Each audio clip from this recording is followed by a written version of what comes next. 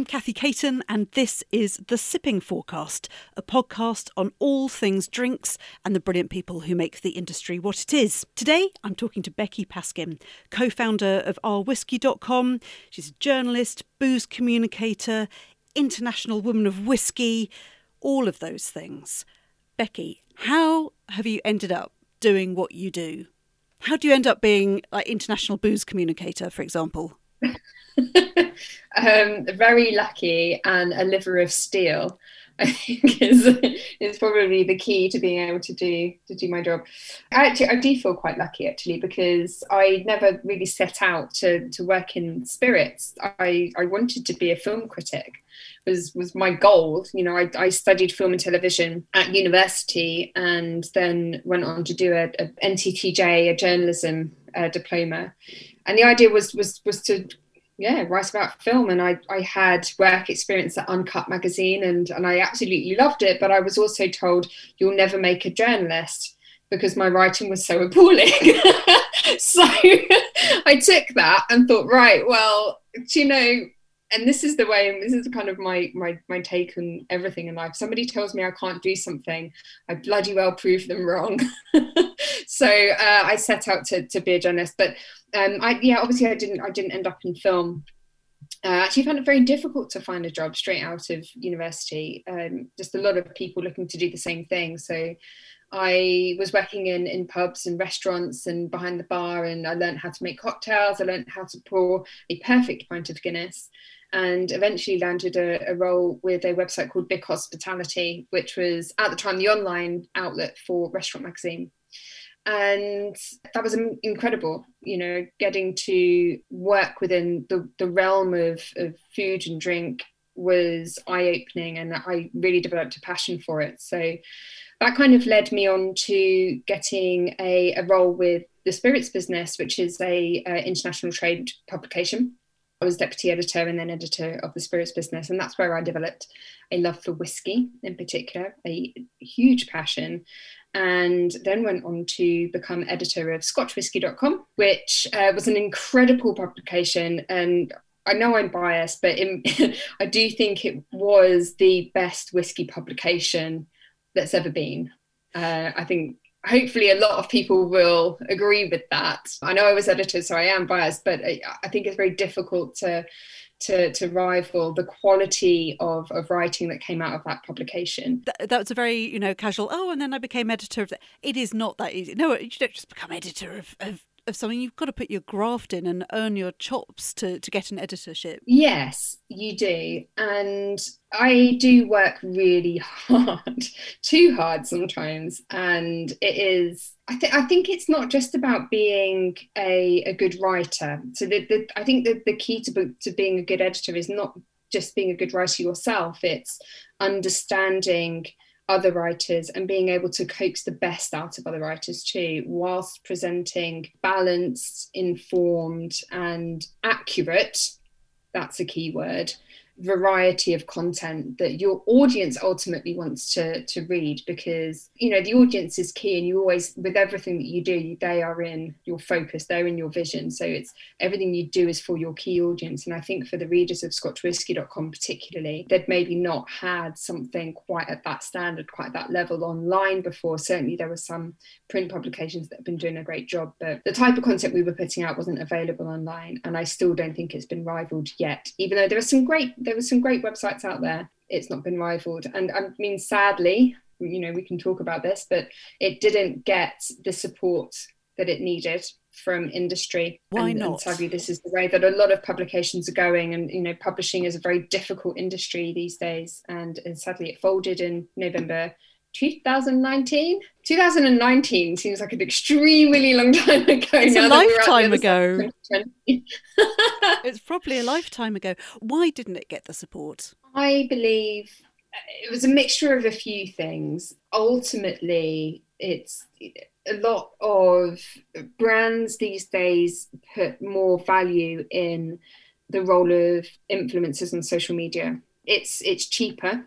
They can reach a wider audience, and an audience which tends to trust the person that they're following. So why pay for instance, display advertising on a website where you're just one of many brands that just is there for a minute that users don't necessarily even pay attention to, when you can actually have a piece of editorial content with just a very tiny hashtag ad in the corner. I think that that's got a lot to say for it. And, you know, there are definitely a few major product launches during the end of 2019 that I certainly saw where they would be spending millions on huge display advertisements in like the center of Times Square, flying influencers out to Singapore to treat them to dinner at this a beautiful product launch, taking them out on boat trips and feeding them, I don't know, caviar and champagne and all the rest of it, just to get a photo on their Instagram.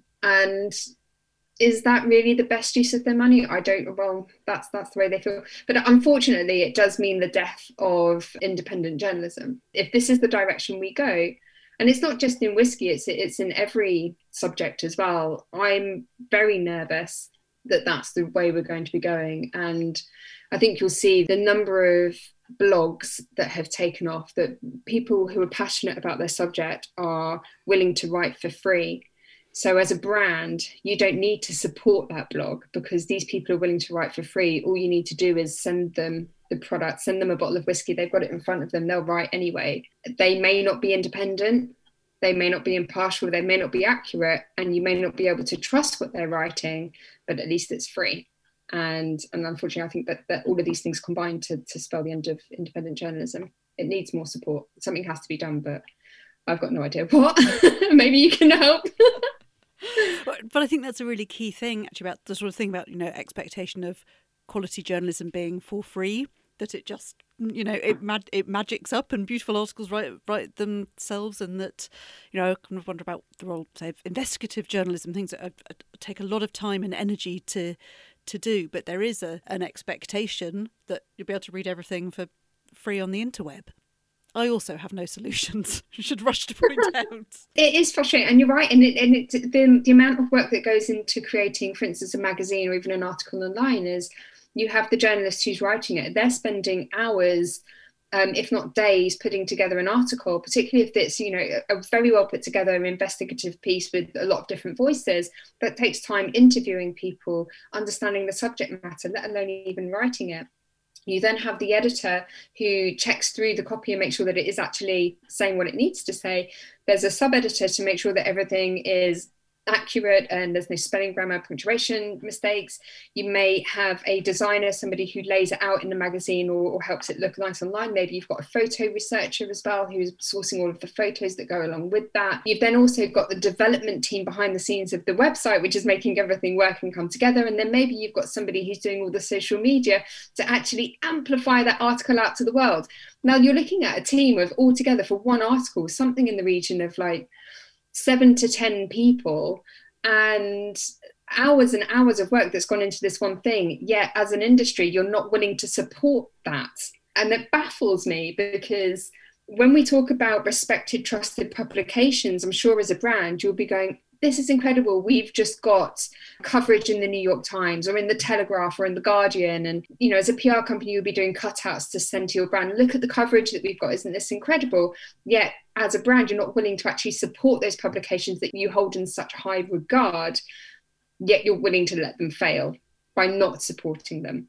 So I do think that there's brands, companies have a responsibility to support independent journalism and not just go for the easy, cheaper option to reduce their marketing budgets. Why whiskey? What is it about whiskey that you love so much? Oh my goodness. But it's fucking delicious, Kathy. Sorry, I know you're a gin girl, but I do love my whiskey. I love a whiskey as well, but it does punish me, unfortunately. Whereas gin lets me get away with it. I love the flavour, I love the variety. There is so much to it, but there's something almost... There's two things for me. There's something almost magical about whiskey in that it's a spirit that's created from raw ingredients by passionate humans who have a vision in their mind of what style of spirit they want to create. And then it goes into a cask and you don't see it again for another 10, 20, 30 years, and then it comes out the other side tasting incredible. What happened in that cask is, I mean, there's been some research into that, not enough in my opinion, but it is an almost magical transformation that happens, and the impact that that cask has, and then the use of different casks as well to nuance the flavors in different ways and to bring different aspects of this spirit to life. It's incredible. That's one thing that I love about it. The other is the stories that surround whiskey and the incredible people that make it, who are obviously still around today, and they're using skills and passion that have been passed down through generations, quite a lot of them, but also the forebearers, people who have established a whiskey industry that has been thriving for hundreds of years. Yes, it's had obviously its troughs and peaks, but the stories that go along with that, and there's a reason why there are so many books dedicated to whiskey.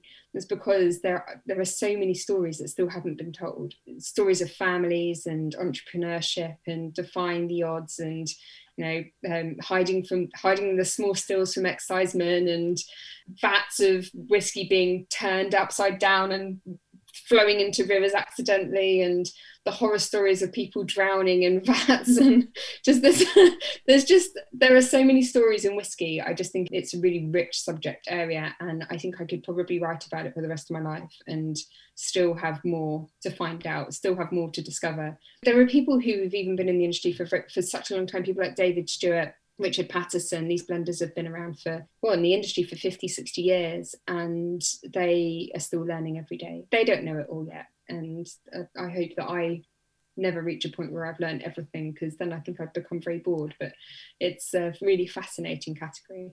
Presumably in any usual year or time, you spend a lot of time travelling around, seeing people, connecting with distillers, working with people around, not only around the country, but around the world. What has your last year been like? I think, like most people, it's hard to sum up in one word.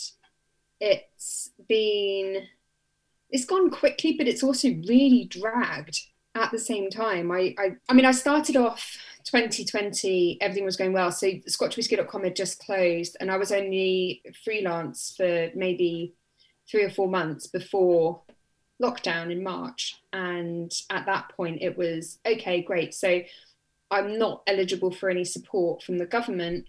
Also, all my work has disappeared. What do I do? And immediately I started panicking. And I love my apocalyptic films, but this really felt like the apocalypse, and there was a lot of panic, like, is this the end of all things? I can't believe we're actually living this. But I had a discussion with a good friend of mine, Mark Jennings, and just one morning, and we were talking about how we were so sad that whiskey festivals have been cancelled. And I just thought, well, what we all miss is each other. So why didn't I try and bring everyone together with a festival? So I launched the Our Whiskey Virtual Whiskey Festival, and which ended up being the first online whiskey tasting. It was the first event to get whiskey in front of people. And we've been doing this all through the last year. There's been like whiskey, wine, beer tasting, like tons of things where you can buy a pack and taste it all online. But this didn't exist at that point. So I was lucky enough to be able to bring it all together. We did 4 sessions for the festival, and all of the proceeds went to the Drinks Trust. So we ended up raising £12,000 for the Drinks Trust through that initiative, which was fantastic. And it also kept me sane for a couple of months, because otherwise I would have just been sitting around rotting, melting away into my couch, no doubt. So it kept me sane. And off the back of that, work started to then pick up and things got a bit better. The summer in Brighton it's a wonderful place to be. Despite the crowds of people coming down, and trying to find a stretch of beach where there is nobody else there is quite a job in itself. But it was, summer in Brighton was something special. I think going back into lockdown now, the other side in winter has been, it's difficult for everybody. And the thing I've realised is everybody is has their own experience of lockdown in whatever scenario they're in. I live on my own. I think it's just been difficult for everybody, just generally. I think understanding that you need to be patient with yourself, to allow yourself to have low days, to take advantage of when you have energy, to and push yourself as well. I've been doing a lot of reading. a lot of reading, more than I think I've ever done in my life, and that's mostly because I've tried to establish new routines to make sure that I stay accountable to myself, to make sure that I get things done. So that's been really important to me. Yeah, it's been spectacularly challenging. I totally agree with you about this whole thing about time has just flexed in really, really odd ways, because it feels, particularly at the moment, grinding. But then at the same time, it's like, bloody hell, look, a year's passed. Wow. When you think back over it, like 2020 feels like a lifetime, maybe because so many big world events happened. We had the bushfires in Australia in 2020. Remember those? It seems like a decade ago. And then, you know, we had everything from like Black Lives Matters all the way through to the election and the rush on the Capitol. Just there seems to have been one thing after another. And it's just, I think it's just kept us all looking at whatever we can to keep our minds off of other things that are happening as well. I was wondering why I like it so much, but one of my guilty pleasures has been watching Netflix, and they've got a few series of Gogglebox on there, and they were quite old. I think the series I'm watching is all around Theresa May is still in power. So it's quite an old series. Oh my God, that feels like a lifetime ago as well. It's like, wow, that happened during our lives. I'm really enjoying watching them. It takes my mind off it. So everything that's happened is not current. So I don't care about what they're talking about, any of the news or anything like that. Certainly not who's being voted off of Strictly. That's like completely irrelevant. But what I love about it is, you know, all of the characters on Gogglebox, all the people watching TV. So you're watching TV with them. And because I live on my own, I'm finding solace in watching old TV shows with a bunch of people I don't know.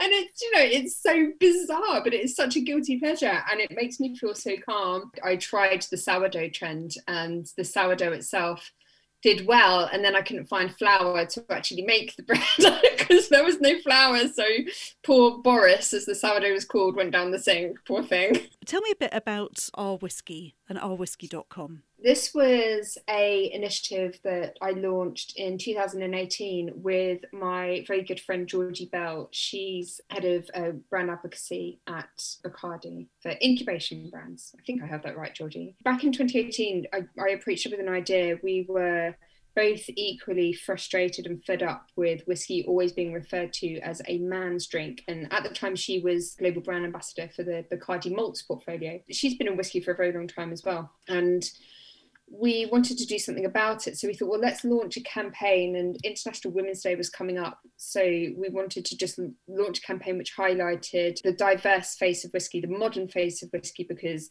as anybody who is in the industry knows, it's not just men that drink it. It's not just men that make it. There are plenty of women and people of colour in it. Maybe not so much in Scotch, but elsewhere there are plenty of people that don't fit that white male stereotype. So we launched the campaign 8th of March 2018, and it blew up immediately. We didn't realise how much it was needed and the kind of reaction we would have, to the point where I remember meeting with Georgie a couple of days later, and we had lunch, and we just said to each other, what have we created? What have we done? Because the response we had was massive. In the following couple of years, we have continued to tell the story of the different people who work in whiskey and trying to highlight the lack of diversity, particularly within whiskey marketing. That is where we see this problem being sort of stemming from. This perception of whiskey being a drink just for guys comes from whiskey marketing, which still really only shows the whiskey consumer as being a white man, gifting whiskey to his father, or gifting it to his brother, or drinking it with his mates. And very rarely are there women featured in that. So of course that's going to perpetuate this stereotype and this understanding that whiskey is not something a woman should even bother even thinking about, because it's certainly not for her. So we have had some success over the last couple of years with consulting for brands on their campaigns, and have successfully managed to get them to think a bit more about the representation in their marketing. But it hasn't really, we have never really been taken that seriously. by the industry. A lot of people realise that there's probably an issue, but they don't think that they're part of the problem. So we've spoken at several events, several conferences, and there was even one conference I vividly remember being not invited to be part of the main lineup, but instead would we rather be after dinner drinkers. So we weren't included in the schedule of speakers, because we were speaking about women and nobody wants to hear about women in whiskey. We were invited to speak at 11 o'clock at night after dinner. So after everyone had been drinking all day, after everyone had eaten and were falling asleep, that's when we were invited to give our keynote speech. So we did. We just did it anyway, and we blew them all away. And I think we did a great job of that, because we just stood up for ourselves and we just did it. And it was a man that decided that we weren't interesting enough to speak. And since then, we've continued to speak at events. We've had another event where we stood up and we were talking, and as we did, half the room got up and walked out because they didn't want to hear about women in whiskey or diversity. And you have to understand, everything that we do comes from a place of wanting the industry to be better and more successful. We love whiskey, we love the industry, and we genuinely do believe that the industry wants to be the best it possibly can. But this is perhaps a topic which is an inconvenient truth, or it's uncomfortable for people to hear. So they don't necessarily want to sit through see, here's two women standing up in front of us, we don't want another feminist speech. It's boring for them. And unfortunately, they do need to hear it, because there is an issue. And if the reaction to something that I put out on my social media channels last year, if that doesn't prove anything, I don't know what does. I received hundreds of messages from women all around the world telling me that they had also, in the line of work whilst working in whiskey, been subjected to sexist remarks, unconscious bias, misogynistic remarks, sexually inappropriate behaviour, really bad behaviour in some cases. And they were sick of it and wanting to leave the industry. And these are women all the way from girls who've just started working in a shop selling whiskey, or they are a tour guide, or they're training to be a distiller, all the way through to some of the most respected master blenders in the industry, have all told me their stories and all said, thank you for saying something. That tells me that there is a widespread problem around the world, and the industry can't close its eyes anymore and say, this doesn't exist, we're bored of this conversation, we don't want to hear it. They have to listen. So our whiskey's mission, and we've kind of stepped up now knowing all of this, our whiskey's mission is to move the world into a place where a woman can walk into a bar and order a whiskey and no longer have to be asked, well, do you want ice with that? Are you sure you want a whiskey? That's too strong for you, that's a man's drink. We need to change the perception, and that's what our whiskey is all about. And there are some plans coming in 2021. The timing of this chat is I'm afraid you might have to bring me back on at some point, Kathy, but we've got some plans. So there'll be a big announcement hopefully later in the year with some plans, but watch this space. We're not going to stop. There's going to be more coming. Keep your eyes peeled. How do you and Georgie keep your energy and enthusiasm and kind of the strength to keep going with those things and have those conversations and keep fighting the good fight? I'll be honest, it's actually been really hard for me this year, personally, since everything that happened in the fallout of September. I received a lot of very nasty direct messages, lots of comments directed towards me and to other women in the industry as well, which was extremely upsetting. In some instances, there were death threats and rape threats directed towards women off the back of a simple discussion about whether whiskey is for women or not, or whether you should liken a whiskey to having sex with a woman or not. And I think it just goes to show the amount of misogyny that exists in the industry and the amount that people have to put up with. So in a way, it's really upsetting to hear these stories and the way that women have been treated. I mean, I've been treated appallingly by a lot of people as well. I've had some horrible messages that have been really upsetting, but ultimately the thing that keeps me going is, if you're passionate about something, you need an enemy. You need something to fight against. And for me, that enemy is the existing unconscious bias and misogyny and the way that these women have been treated. And I'm sure Georgie will feels the same, but I want to change the way things are for the next generation of women who come into this industry, because we need to create a much more welcoming working environment for them, so that they don't come in and feel like they have to prove themselves. They don't have to constantly fight for that promotion, or to be heard, or to be included amongst their male peers, that they don't have to prove that they also know their stuff as well as the guy standing next to them, that they are paid the same as the man standing next to them. And I feel like that, I mean, that's my driver. That's my fire, is I'm doing it for them. You can direct as much fire as you like against me, and I'll try and take it and roll it off my back and callous my mind, as David Goggins would say. Yeah, I'm doing it for the other women that come after me. That's what it's for. I'm sorry to have taken you into that place to ask you about it, but it is so important. And also that thing of showing, I mean, even for you to receive messages like that on the back of making a simple statement about things, it just illustrates perfectly why the whole blinking thing needs to change and shift. It is exhausting and it is upsetting. But I've also got to say a huge thank you to people in the industry who supported me and Georgie in our journey so far. And we have some incredible allies. And the thing that really sort of galvanized my own dedication towards this cause was the reaction from the whisky industry in response to a lot of comments that were out there in September. And that for me just showed that they were willing to listen and to take action and instigate some change. And it's not always going to happen overnight. And I know a lot of people maybe thinking that these companies are virtue signaling.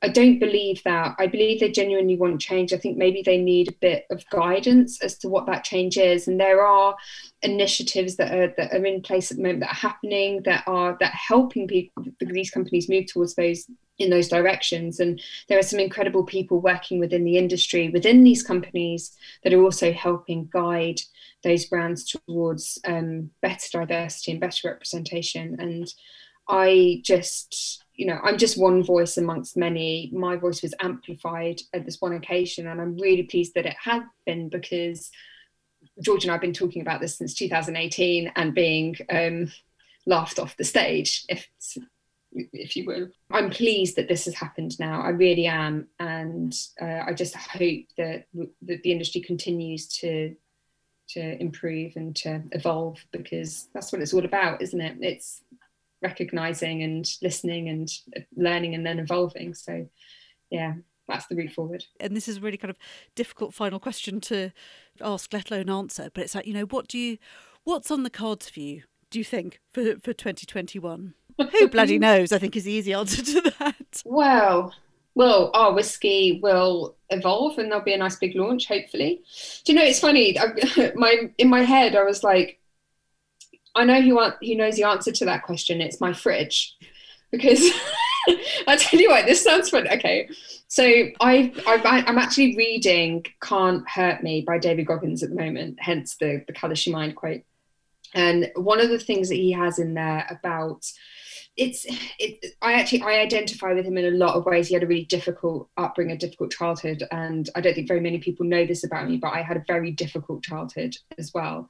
And he talks about using a lot of your previous experiences and using that as fire to push yourself forward. So, but one of the tricks he has is he writes post-it notes of different things he wants to achieve and do and be and all of that kind of stuff. And he sticks it to his mirror and he calls it the accountability mirror. I don't really like post-it notes. They flap about too much and it kind of like drives my OCD insane. But I have an accountability fridge with bits of paper stuck on with magnets. And so my accountability fridge knows what I want to achieve this year. And it's all written down there in front of me. So every time I go to the fridge, which is 1 million times a day at the moment, I'm faced with everything that I want to achieve. So if I'm standing there, oh God, what have I done today? I've just been sitting on the couch watching more Gogglebox. I really should be doing X, Y, Z, whatever else is on there. So yes, launching our whisky is definitely one of those things. Getting outside every day is probably one of those smaller accountability things. There's a few others in there as well, which I probably won't go into, very personal things, but then other stuff too, lots of writing that's coming up and projects and I don't know, just fun stuff. I think always just doing what interests me rather than just saying yes to everything because that's going to bring me money. I think I've learned a lot the last year to just take on the projects that I am interested in and passionate about, because if you don't, you're not going to enjoy your life. You've got to enjoy your job, right? So, and I think that's like the freelancers code, isn't it? You just take the jobs that you want to do. Stop saying yes all the time. You've just been hearing from the frankly inspirational Becky Paskin, booze writer, IWSC Spirits Communicator of the Year and co-founder of Our Whisky as well. If you want to keep in touch with her, you can follow her across the socials at Becky Paskin and ourwhisky.com. You definitely need to be favouriting that. My name's Kathy Caton and you've been listening to The Sipping Forecast. If there's a particular guest that you want to hear from on this podcast or a subject you want covered, just get in touch with me. You can tweet me at Kathy Caton, tag in at Brighton Gin while you're at it.